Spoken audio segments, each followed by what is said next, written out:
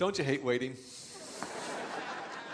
Oh my goodness, I hate it. Don't you hate waiting? And I mean, even that, well, that was probably like, what, 60 seconds? 60 seconds of weird, awkward silence. Like, what is the guy doing? I mean, he walks up, he walks off, comes up with coffee, sips it a little bit. Dude, I got stuff going on. Why do you think I came to 3 o'clock? I still got gifts to buy, right? Some of you thinking that? I still got something to cooking to do. I got Christmas to plan for. Let's move this thing. I think as a group of people, we hate to wait. And so what we do is we try to create a now kind of world because we find it so hard to deal with the not yet. In fact, I mean, we weave in and out of traffic, right? We weave in and out of traffic so we can get there now. When we call a carryout restaurant for pickup, and they pick up on the other end and they say, do you mind if I put you on hold? We think to ourselves, yes, I mind, right? Because we want our food now. And then you come to a Christmas Eve service and the pastor does this kind of thing. You're going like, come on, I want it now. I want my Christmas now. I think one of the reasons that we hate to wait is that waiting has a way of reminding us that I am not in control. I'm not in control. I can't do anything about the obstacles that keep me from getting the things that I want right now. Go to a doctor's office. You go to a doctor's office, they actually have a whole room devoted to the not yet. What do they call that room? They call it the... That's exactly right, the waiting room. Nobody volunteers to go to the waiting room, right? It's kind of like medical purgatory. You're just there, kind of like, come on, until something happens. Wouldn't you love this? I would love this sometimes. I went to the doctor's office, and the receptionist said, oh, well, hello, Mr. Ferguson. Do you feel you have some work to do? You got a few phone calls to make? You got an email to catch up on? Feel free to do that. When you're ready, the doctor's waiting in the waiting room. Would that be awesome? That would be awesome. Go to Disney World. You go to Disney World. There are messages all around you that say, not yet. They actually put up signs that say, from this point on, it'll be, 3 days before you get on the Jungle Cruise. And it's kind of smart of Disney to do that because it puts a time limit on the not yet. And wouldn't it be kind of cool if they had not yet signs for real life? Like from this point on, only 2 years until the Bears make the playoffs again. Wouldn't that be nice? Then we wouldn't have to keep wondering. From this point on, 3 months, and then you're going to start dating. From this point on, 4 years, and those kids that you're worried about, they're going to be okay. From this point on, 10 years, you're going to have the job that you always dreamed of. See, the problem with waiting is not only does it remind me that I'm not in control, but I don't know when the now is going to come. And the possibility of now may never come, and I may have to live with not yet for the rest of my life. There's a hilarious video online. I don't know if you've seen this. It's got a couple million hits now. And it's this guy, he's at this really nice restaurant. He orders his food, and he's waiting, and they don't come. And so finally, he picks up his cell phone, he calls a pizza place, and has a pizza delivered to his table in the restaurant. And everybody else is having the same problem, the same restaurant, and they all just stand up and erupt in applause for this guy. Let me ask you this. Do you have any areas of your life where you wish you could order up some right now for what you're waiting for? I'll tell you, I'm like you. I mean, there's areas in my life where I'm going, I can't wait. This is too important. I'm not going to be happy without it. I'm not going to be content without it. I got to have it now. And the not yet's can be particularly painful for some kinds of waiting. For some of us, it's waiting, the waiting of a single person on a relationship, right? Or for some of us, it's the waiting of a couple for a child. For some of us, it's the waiting on really some meaningful work that'll pay the bills. It's the waiting on a time when you're going to wake up and you're not going to feel depressed in the morning. It's waiting on some good news from the doctor and just to say those simple words, you're going to be okay.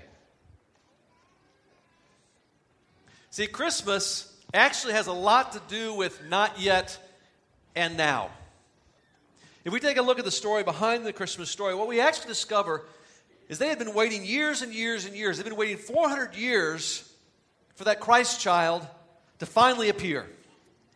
The great classic Christmas carol, O Holy Night, has a line in it. You can see it on the screen. It says this, long lay the world in sin and error pining.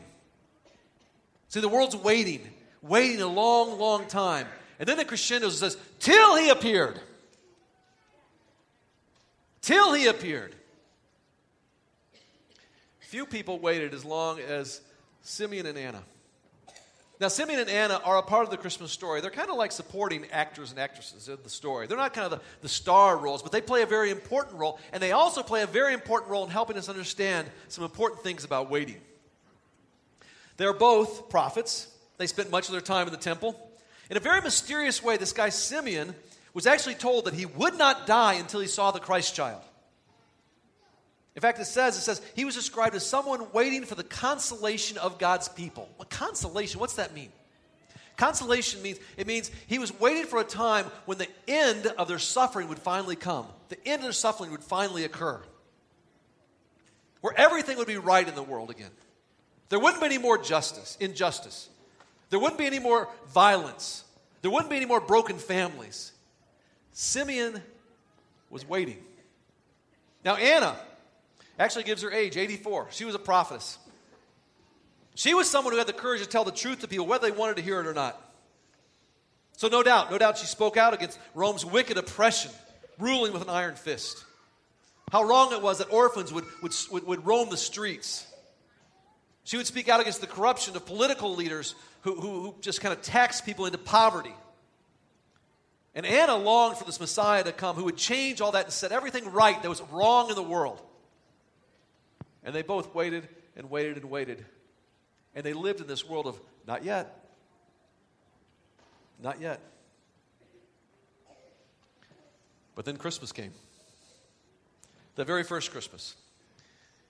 And right after that, Mary and Joseph, they bring the child. They bring Jesus to the temple. And in this dramatic scene, Simeon, this old man, takes the child, Jesus, in his arms. And then he says these words.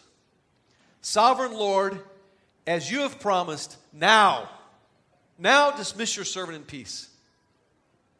If you actually go back in the original language of the Bible, of the Greek, if you actually go back and translate that, the sentence will begin with now. And what he's actually saying is, now I have what I've been waiting for. Now I have what I've been waiting for. Now my wait is over. Now. His not yet suddenly turned into a now with a punctuation mark. And why? What really has changed in that moment? I mean, Rome's still in charge. There's rampant injustice happening just today, just like it was yesterday. Orphans are still roaming the streets. Widows are still going undefended. Greed, jealousy, lust still rule the day.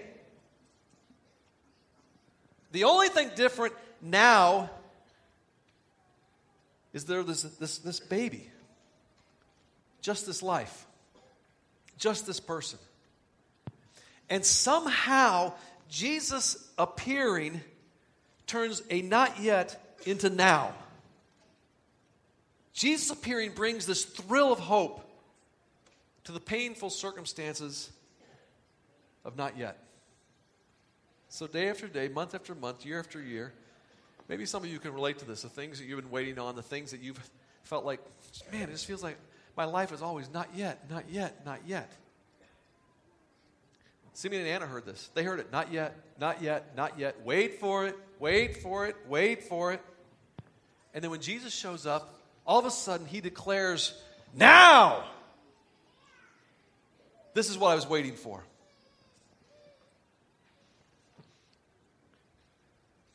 Maybe for you, your heart breaks as you look at the world, you read the news, you watch online. You see it in our news programs on television. The injustices break your heart. You see a world that's gripped with terror from San Bernardino to Paris.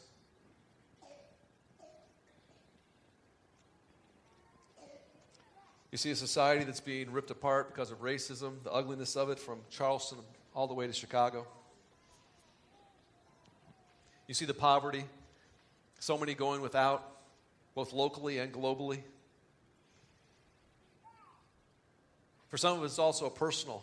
There's some personal things, there's longings that you bring into this room this afternoon that have gone unfulfilled. There's circumstances that continue to perpetuate, that inflict pain in your life. There's dreams that you have that have been put like on perpetual hold. And here's the good news. The good news is that Jesus coming that first Christmas night, that oh holy night, here's what it does. It takes all those not yets, and you know what? The same way, just like Simeon, we can proclaim, now I have what I've been waiting for. Why is that? Why is that? This is the important point, I think, important question for us this Christmas. Because here's why. Because when Jesus showed up, they said his name would be called Emmanuel. I'm going to need a little help with this one. Maybe some of you know. Emmanuel means what? God with us. Say that again. God with us. That's what it means. It means God with us. And so when all of a sudden God transcends time and space and he breaks into our place, earth here, with us, and shows up, Emmanuel, God with us, that is a game changer. You have to admit that. That's a game changer. If God shows up here, that's a game changer. I remember a mentor told me this, said, Dave, never give up because change can happen in a nanosecond. Never give up because change can happen in a nanosecond. In a nanosecond. And you see, when Jesus comes into your life, all of a sudden, now, God is with you in your circumstance. You hear that?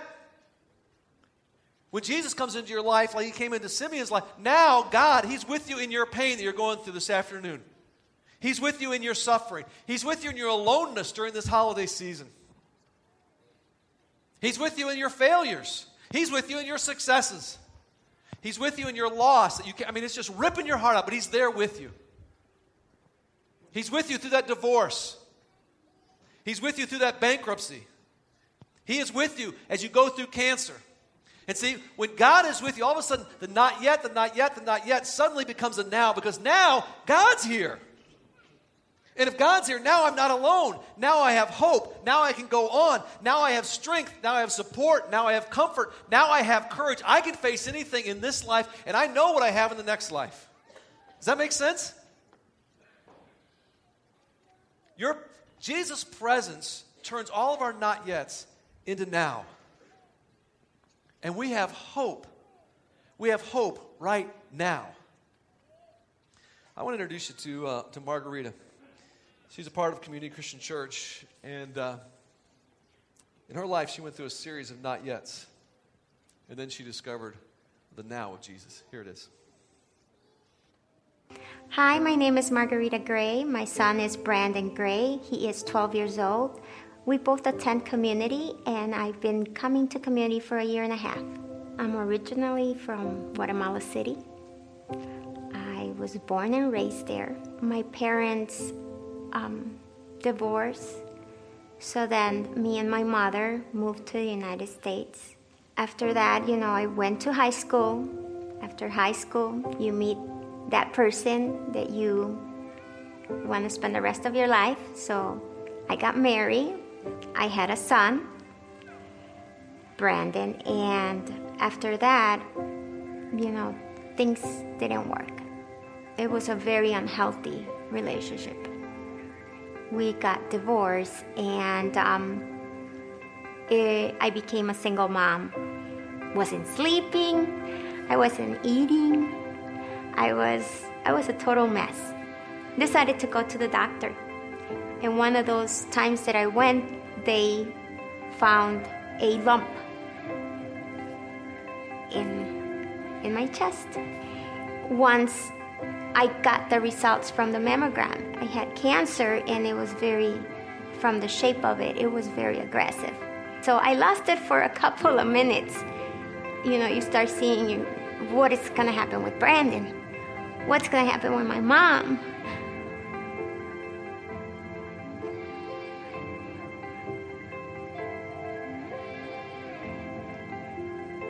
I said,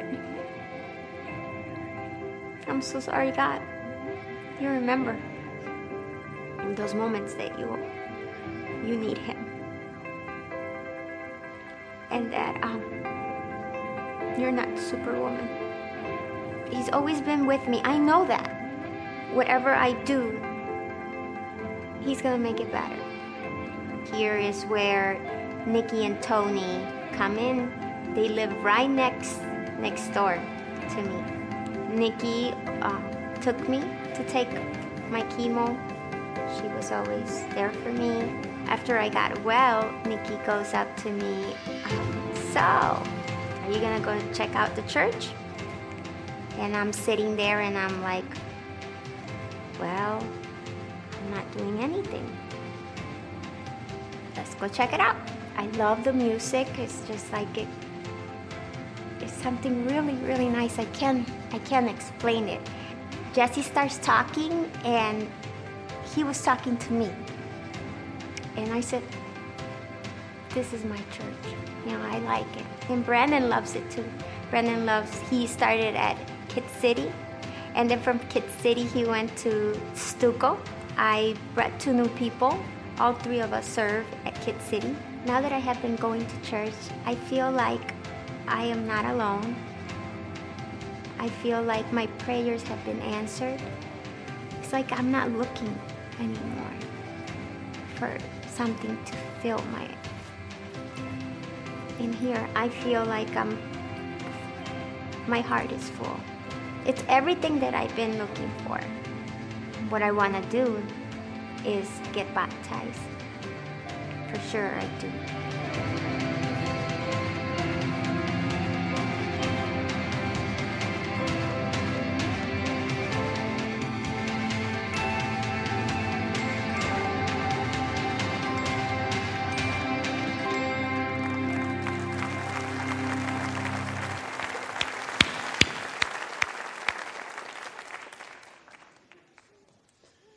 For Margarita,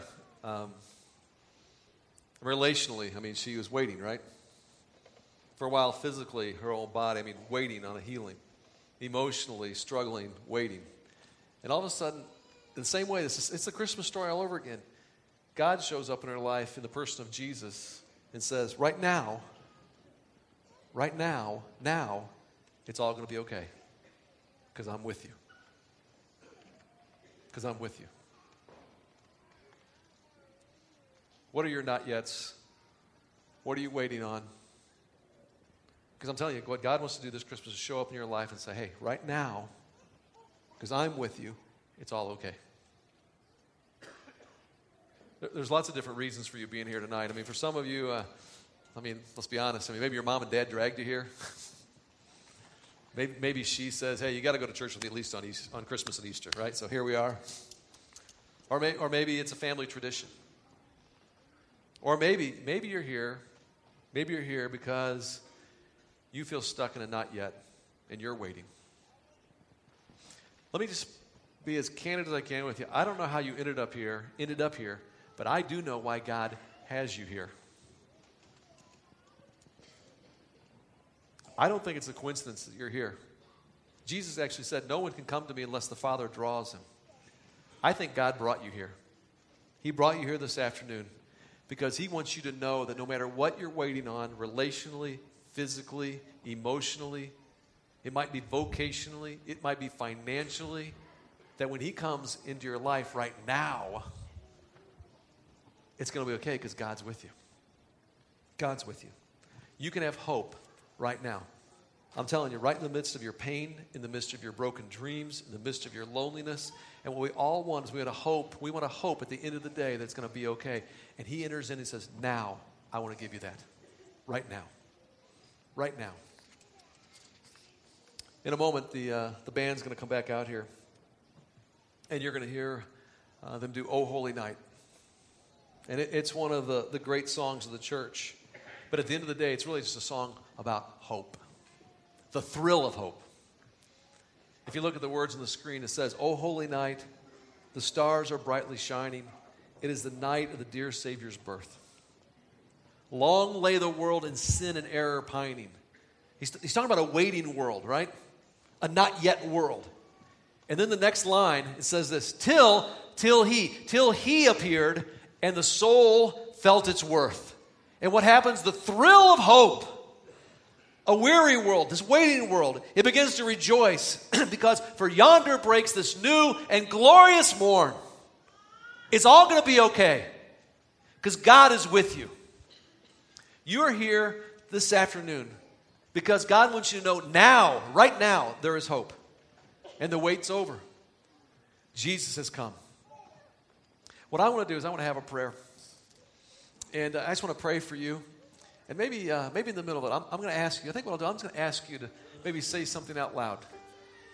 If you'd like to say, yes, I want to have that hope. I want to leave here knowing for sure that I have that kind of hope, because there's stuff I'm waiting on. There's stuff that's definitely been not yet. And I don't know if I can go on without it. I need someone. If there is a God, I need him to go through this with me. So let's all bow our heads right now. Father God, on this Christmas, we come to you remembering that first time where you showed up here on earth in a person, and one of the first responses by Simeon is, now my wait is over. And Lord, I have to believe that for some of us, maybe some of us in this room, we need to declare that once again, that's right, my wait is over. But maybe some of us for the very first time, because we've been waiting on things relationally to turn a certain way.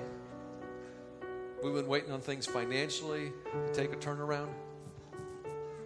We've been waiting on things emotionally to take an upswing, and it's just about got the best of us. We've been waiting on things vocationally, spiritually. If you'd like to say yes, either for the first time or one more time, to receiving Jesus, just go ahead and say this after me. Now. Say this after me. Now. I receive Jesus. And when he comes into our lives, all we've been waiting for, all that we thought we couldn't do without, now he goes through it with us. And we know that everything in this life, ultimately, into the next life, is going to be okay. Father God, thank you for being that kind of God that shows up close and personal. Yes, 2,000 years ago, but yes, even this afternoon, on this Christmas Eve, and offers us that thrill of hope right now. And it's in Jesus' name that we pray. Amen.